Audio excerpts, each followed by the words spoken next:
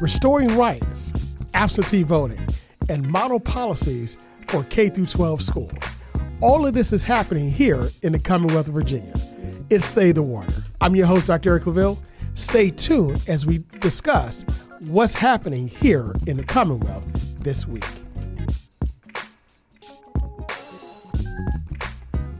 Welcome back. It's Stay the Water. I'm your host, Dr. Eric LaVille. We're so glad that you're joining us here on this beautiful Sunday in Hampton Roads as we broadcast always from the campus of the Norfolk State University, home of the Spartan Nation, from none other than WNSB, Hot 91, the soul of VA. We thank you for joining us as we continue to bring movers, shakers, and policymakers to you to discuss issues important to the community, an important initiative of the Center for African American Public Policy here at Norfolk State University. We also like to thank our producer who keep us right and tight on the wheels of steel, Marvin Folks, also known as DJ Scandalous, which you can hear every day, Monday through Friday from 2 to 6 p.m. on Saturdays. And yes, the hardest working man in radio here on Sunday with us. As always, we couldn't do what we do without your support, the listeners. Thank you for supporting us as we continue to delve into these very important issues and bring information important to you. So let's get right into it. In this segment of Save the Water, I like to just kind of take a view of what's happening here in the Commonwealth. You know my thoughts on the Commonwealth of Virginia. I think it's one of the greatest, if not the greatest state in the Union. A lot of history here, a lot of great things happening. The diverse, not just demographics, but also the diverse landscapes, the diverse history, where it all started, our proximity to D.C., the center of power here in the world. But not only that, but our politics is just as exciting. You know, we say here we have an important election every year, and it's true. What we do here matters. So make sure that you are out registering to vote if you're not registered to vote, because in November, we have a general election that's going to take place where we elect or re-elect all 140 seats of the General Assembly. So make sure that if you're not registered to vote, go out and get registered to vote. You know, speaking of voting is so important, not just to those that vote, but also it means a lot to the legacy of those that fought, bled, and died for our right to vote here in this country. You know, one thing about voting is so important that under the last two governors, and of course this is a policy that was fought for many years, but under the last two governors before Governor Youngkin, former convicted felons who served their time automatically got their right to vote back. It was basically called restoring voting rights for felons. And with this, that helped to increase not just the voting pool, but also the community. Because you feel like you belong when you have a job, when you're contributing to the community, contributing to your family, contributing to yourself first, educationally, economically, but also contributing to the policies and the lawmaking of our Commonwealth, your community, and also the country. So restoring your right to vote is a very important aspect of getting out and becoming productive in today's society. Well, this past week, July 17th, the AP reported that Virginia Governor Youngkin, weighs circumstances of crimes in deciding on restoring felons' voting rights. According to the AP, as Virginia Governor Glenn Youngkin weighs whether to restore the civil rights of convicted felons who have served their time, he is considering at least some of the circumstances of their crimes, his administration said Monday in a letter to the state NAACP. As a matter of fact, the Republican governor, according to the AP, is, quote, less likely to quickly restore the voting rights of anyone who used a firearm in a commission of a crime, unquote, according to the Secretary of the Commonwealth, Kay Cole James. She wrote to Robert Barnett, president of the NAACP Virginia State Conference. Now, also Youngkin will also, quote, generally speaking, but not always, unquote, work to restore the voting rights of those who committed nonviolent crimes, James said in a letter, which was also obtained by the AP. Now, in Virginia, A felony conviction automatically results in the loss of certain rights, such as voting, serving on a jury, running for office, or carrying a firearm. And the governor of the state, according to the AP, has the sole discretion to restore them, with the exception of firearm rights, which only a court can do. Now, Youngkin, his handling of this process, has been under scrutiny, according to the AP, for several months, after his administration confirmed that it has shifted away from at least partly automatic restoration system used by his predecessors, which, of course, were two former Democratic governors. Now, of course, at least two have been filed, challenging what critics have called an opaque process that could result in discrimination. And last week, the NAACP said documents that are obtained through public records requests, quote, reveal a lack of clear standards and timelines, unquote, that creates a confusing system rife with opportunity for discriminatory impact on Black Virginians and other Virginians of color. You know, it's just something where we find where this has been a point of contention with the state legislature. Of course, that was Republican controlled and dominated for a while, which is why the two Democratic governors moved in order to provide this opportunity to restore the rights of those who were convicted felons but served their time to society. But not so much taking away off the table the right to vote or the restoration of your opportunity to vote, get your voting rights back, but delaying the process, as the article pointed out, where there was an increasingly slow pace, potentially blocking thousands of people from participating in the upcoming election. Now, according to Secretary James, quote, Governor Youngkin and I both guarantee that these factors play absolutely no role in the process of the serious decision that we make on behalf of returning citizens. Now, I pointed out earlier that we have a very important election coming up where all 140 seats are available in the state legislature. Now, if you got 140 seats, 100 in the House of Delegates, 40 in the Senate, and there is a razor-thin margin, then is this a strategy for voting, for maybe your party, or is this really a deliberative process in which you are taking your time and become thoughtful to make sure that you make the best decision possible?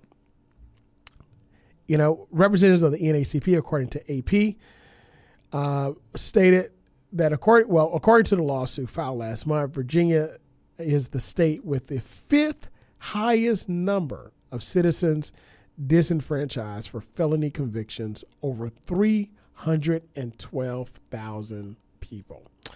Black Virginians make up less than 20% of the state's voting age population, but account for nearly half of all those disenfranchised due to a felony conviction, according to the lawsuit. Now, those numbers are very eye-popping. Having the fifth largest, now in the state of 50 states, plus many territories that we have and affiliated nations that we have with the United States, we rank number 5 out of all of them to have the highest number of disenfranchised felony convictions. And most of them are Black Americans, where 20%, less than 20%, make up the voting age population, but are 50%, nearly half of those disenfranchised to felony convictions. So when you take a look at this and ask yourself, is it a process that is fair? Is it a process that's equitable? Is it a process that, is one where it's in the best interest of the Commonwealth? You have to ask yourself, who in the Commonwealth does this benefit? Because obviously it's not benefiting those who have served their time and those under two former governors like themselves had their rights restored for voting. And also, according to the AP, the Virginia NAACP on Tuesday of last week called Governor Youngkin to establish clear and publicly available criteria for restoring the voting rights of convicted felons who have served their time, saying that the system is now secretive and could discriminate against people of color. Now, also, the governor, of course, has come under scrutiny for this. His administration confirmed earlier this year that it shifted away from a system used by, of course, 3 predecessors as it relates to restoring these rights. Now, in the letter, President Barnett of the NAACP said that he was deeply concerned about the possibility that this criteria, such as an applicant's race, voting history, or geographical location, may be the determinative factor or determinative in whether their application is denied. Here, Tony Heath Johnson is quoted here in the AP, age 60, was released from prison last August, after serving a 2-year sentence on felony drug charges. 2 weeks later, she filed an application seeking for her rights to be restored. But last month, when she checked the status on the state website, she saw the word ineligible next to her name. Now, with this, she said that she knew that my felony conviction would get that right to vote taken away, but before she was convicted, people were automatically getting their rights restored back. So she really didn't think that it mattered. So when she basically was denied, she said, quote, "I thought it was going to be a temporary thing, but obviously not." This particular person, Johnson, she's a plaintiff in a lawsuit filed last month by the ACLU of Virginia and Protect Democracy nonprofit that focuses on voting rights, challenging the state's automatic disenfranchisement of people with felony convictions. So once again, these stories were published in the AP just last week on Monday and Tuesday, so you can go back and read those. But once again, it begs the question, if this is a good decision for the Commonwealth, who is it good for? Is it good for those individuals like Ms. Johnson, who saw individuals going in and into prison and coming out after serving their time and having their rights automatically restored, only for her to be labeled as ineligible, but not knowing the reason why? Or is it good for individuals where voting is very important coming up, because it's going to help to decide this razor-thin margin? So therefore, not being able to vote will actually help one side and hurt the other. Whatever you believe on this issue, it's a very important issue, and is alarming in many ways, because without clear rules, without clear guidelines, no one knows where they stand. It's about communication, but these individuals are not being communicated to. So we're going to continue to monitor this issue, because voting is a major part of why we exist here in this country. It's a major part of why we do why we can't do what we do. It's a major part of why people come here for freedoms to operate, freedoms to live, freedom to say my vote, my voice counts. So where do we stand as a nation? Depends on where we stand as a Commonwealth. We're, again, I believe the most important state in the Commonwealth, in the nation, because of so many things. So are we going in the right direction on this? Is what the governor doing good for the Commonwealth? Or are we taking multiple steps back? You be the judge. Let us know. It's Stay the Water. I'm your host, Dr. Eric LaVille, and today we're talking about what's going on in the Commonwealth. Restoration of voting rights, absentee voting, and yes, model policies for schools K through 12. So let's get to absentee voting. Now, we just talked about restoration of rights for convicted felons who have served their time. But according to Fox News, last week on Thursday, the GOP committee memo outlines aggressive absentee early voting efforts in Virginia. The Republican Party State Leadership Committee, the RSLC, issued a memo Thursday explaining its aggressive strategy on a newly launched absentee ballot and early voting effort as Virginians prepare to vote in November general election. According to the RSLC, they announced last week that it's partnering with Virginia Governor Glenn Youngkin's Spirit of Virginia PAC, the Republican Party of Virginia, RPV, the Virginia State Republican Caucus, VSRC, and the House Republican Campaign Committee, HRCC, to launch an effort called Secure Your Vote Virginia.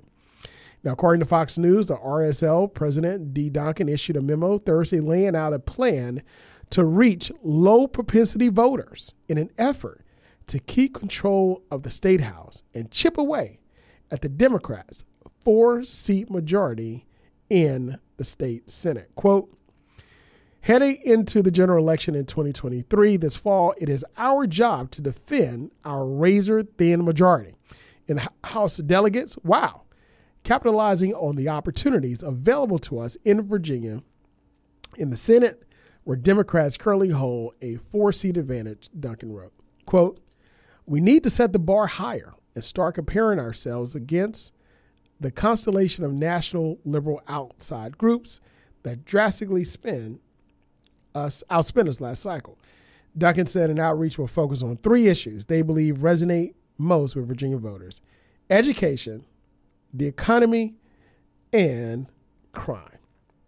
Now, first of all, let me say that the more people vote, the more that you operate in the democratic process is a good thing. That is a good thing. No matter what side you vote on, no matter who you cast your vote for, it is a good thing.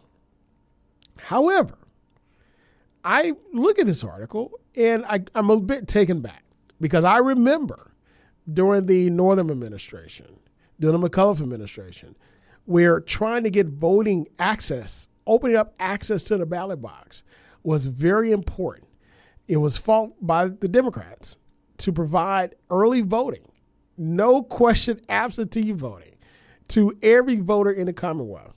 While on the other side of the aisle, the Republicans fought tooth and nail against it, but also fought to restrict voting. Of course, this came after Shelby County versus Holder, 2009 U.S. Supreme Court case, which was filed and also won under the Obama administration, where the court ruled that pre-clearance under the Voting Rights Act was no longer needed, thereby states who had traditionally discriminated against blacks and people of color from voting no longer had to pre-clear their voting laws to the Department of Justice because we trust you. Well, immediately after that vote came, that decision, the next day, states started enacting restrictive measures and policies and procedures to stop mostly that would impact mostly poor and also African-American people of color. So with this, we saw the Democrats fight tooth and nail against us here, especially here in the Commonwealth. And under those 2 administrations, especially Governor Northam, opening up access, early ballot or early voting for 45 days before the election, extending the voting polls to vote until 8 o'clock because people work and couldn't get off work. You know, of course, a lot of people work jobs that get off at 5. If you've driven here in Hampton Roads, there's something called traffic, the tunnel bridge. I mean, it was crazy to get to where you need to vote. So giving people the opportunity to vote till 8 o'clock. And also, no question absentee voting. Love it. My wife and I, we vote absentee all the time. It is a great opportunity and also gives us opportunity to participate in the democratic process and volunteer when given the opportunity on Election Day. So for now, the Republicans to say it's time for us to take advantage of these policies that we fought tooth and nail against in order to get protect our razor-thin margin, I think is very interesting. Again, just a bit taken aback on that particular article. But again, as I said, voting is good. Whoever you vote for, whoever you cast your vote for, whoever you campaign for, wherever you go vote, the more you vote, the better it is for our democracy. But again, if you're going to fight against a policy and then use a policy that you fought tooth and nail against, it is, yes. So it does, it raises a lot more eyebrows than it does cheers. But with this, it also noted the three issues that they're going to focus on: education, the economy, and crime. Now, of course, here in the Commonwealth and across the country, we know that education has become a flashpoint for voting and campaigns. During the pandemic, well, pre-pandemic, I don't think you can get 5 people in a school board meeting other than the people that had to be there, or individuals getting recognized by a school board. And that's any local school board.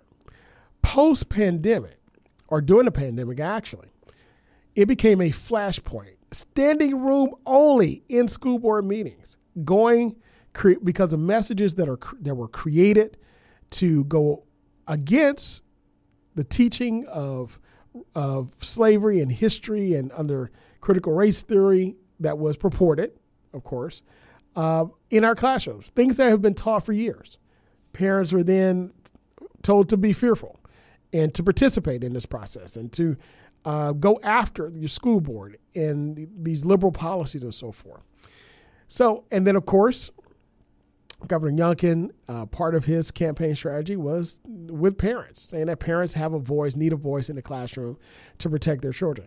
Now, as a former office holder of PTA, as a former homeroom dad, as a former participant in the schools, I believe that parents should be involved. It's one of the greatest joys that I've had in my life, my pleasured life here, being, of course, as God is the head of my life, my Savior, being married to my beautiful wife, having our children, but being active in their lives, being a father. Being a father is one of the greatest joys. So yes, it's good. But even me, I believe that my son's teacher knows a lot more about that subject, first, second, third, fourth, fifth, all the way up to whatever grade than I do. So there may be things you may not agree with, processes and so forth, but we have to support.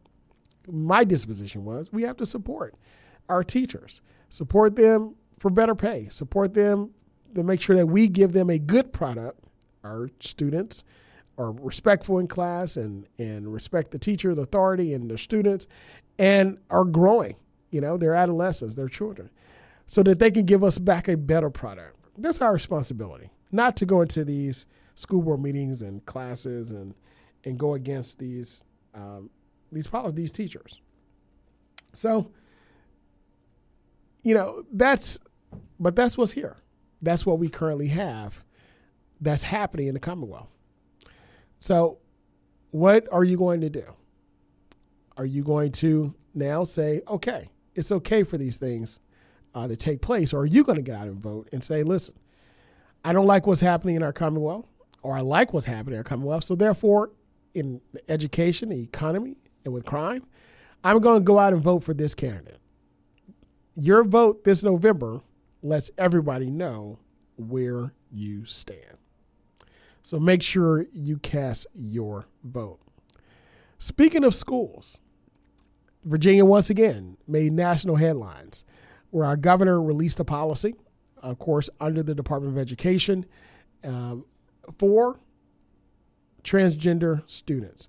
What's called, according to Fox News, the Virginia Department of Education on Tuesday released its final model policies for public schools across the state on the treatment of transgender students regarding bathrooms, athletics, and the use of pronouns in the classroom. Changes, Republican Governor Glenn Youngkin says, increase the rights of parents when it comes to their children's upbringing. According to Fox News, Youngkin has argued that the 16-page model policies on, quote, ensuring privacy, dignity, and respect for all students and parents in Virginia's public schools, unquote. It was released by its administration this Tuesday last week. They're intended to prohibit discrimination while also empowering parents. Fox News also goes on to report that encouraging partnership, the document explicitly states while public schools, teachers, counselors, and administrators also play an essential role. It is parents who are a children's primary and most important educator, unquote. Regarding schools, restrooms, the updated guidance says single-user bathrooms and facilities should be made available in accessible areas and provided with appropriate signage, indicating accessibility for all students. And it goes on to say that to ensure all students have access to a learning environment in which they feel comfortable and safe, where state or federal law requires schools to permit transgender students to share, otherwise sex-segregated facilities, such as bathrooms or locker rooms, with students of the opposite sex, parents should be given the right to opt their child out of using such facilities, and children should be given access to alternative facilities that promote the child's privacy and safety, it says.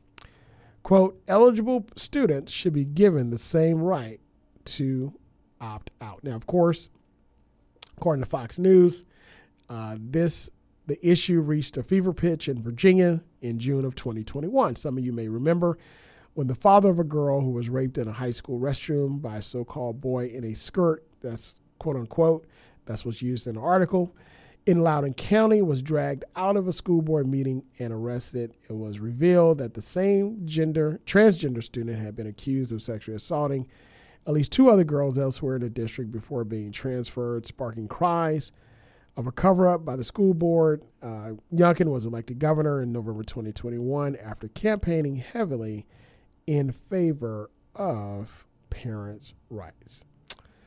Now, of course, the opposite to this, or the rebuttal to this, according to The Advocate, which is a publication, it states that Glenn Youngkin goes after transgender kids and revised school policies. It says this revised policies unveiled by the Virginia Department of Education, providing first update, states that Republican Governor Glenn Youngkin's so-called model policies severely limit the rights that transgender students had previously enjoyed under Youngkin's predecessor, Democratic Governor Ralph Northam. So with this, it also, I just want to point out the article, it also shows as governor, he's reversed progressive policies, according to The Advocate, passed by the state's 2 previous governors, both who are Democratic.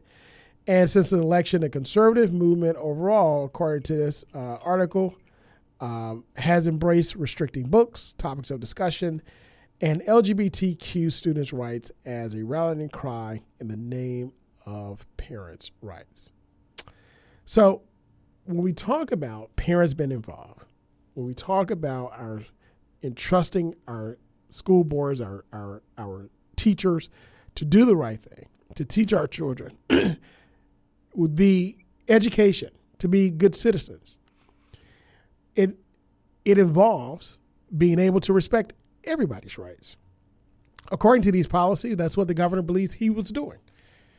But according to the detractors of this, the proponent, those who are against this, says he's actually not respecting rights, but actually he is denying the rights of many students. One great thing about our public schools is that we have the ability to give input. So if your children's in public school, even if you are a part of the system, make your voice heard. But at the end of the day, it's America. We're all not the same. We've got to respect each other, respect each other's rights, and respect what each other believe. And at the end of the day, do no harm. Well, that's what's been happening here in the Commonwealth just this week. But join us every Sunday at 10 o'clock because more is taking place in this great Commonwealth, the Commonwealth that we all love and support. Once again, I'm Dr. Eric LaVille. It's Stay the Water. As always, be great, do good, and God bless. We'll see you next week.